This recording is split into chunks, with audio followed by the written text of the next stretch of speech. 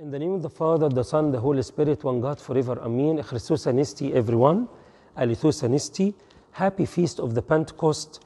Today, as you see in this lovely icon in the background, is the day, 50 days after resurrection, when the Lord fulfilled His promise and the Spirit of God descended on the apostles and filled them. The Bible teaches us that on that day they were all filled with the Holy Spirit. Another time in the book of Acts chapter 4, when St. Peter and St. John were released of the prison, came back to the disciples and prayed together. And the Bible said that they were all filled with the Holy Spirit. And it was mentioned several times in the book of Acts that people were filled with the Holy Spirit. So what does it mean to be filled with the Holy Spirit? We all had the gift of the Holy Spirit in the anointment of the Holy Maron oil, sacrament of confirmation, but not all of us are filled with the Spirit of God.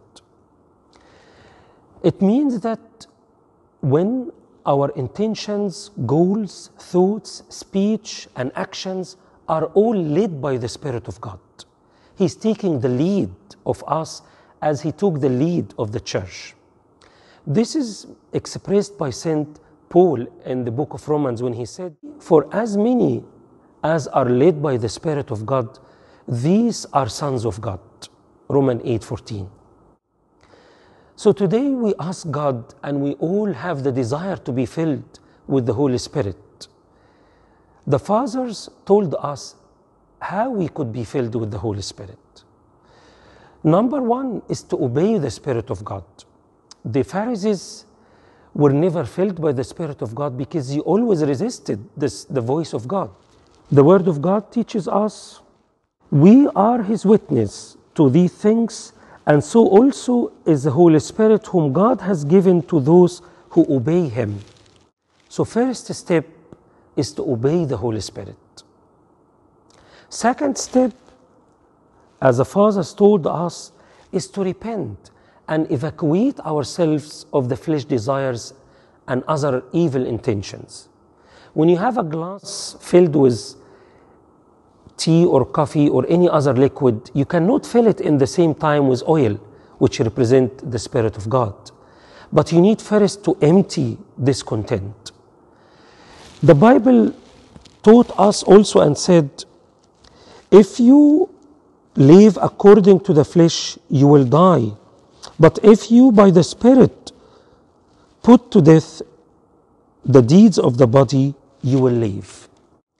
This means that we need to evacuate ourselves from the flesh desires and evil intentions and sins, which is repentance.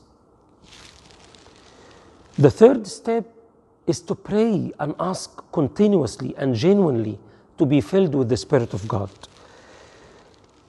The Word of God teaches us in the Gospel of St. Luke, "If you then, being evil, know how to give good gifts to your children, how much more will your Heavenly Father give the Holy Spirit to those who ask Him?"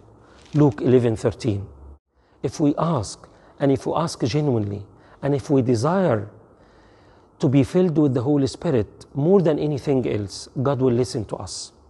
Remember that our prayers is like the battery in a car. The Holy Spirit is the engine, but we need to pray and ask. And the petrol is the Word of God. Let's read the Word of God. Let's pray that God fill us with His Spirit and He will listen to us. The last thing is to humble ourselves. There is no fellowship between darkness and light. God cannot live in someone who is proud, for it is written that God resists the proud.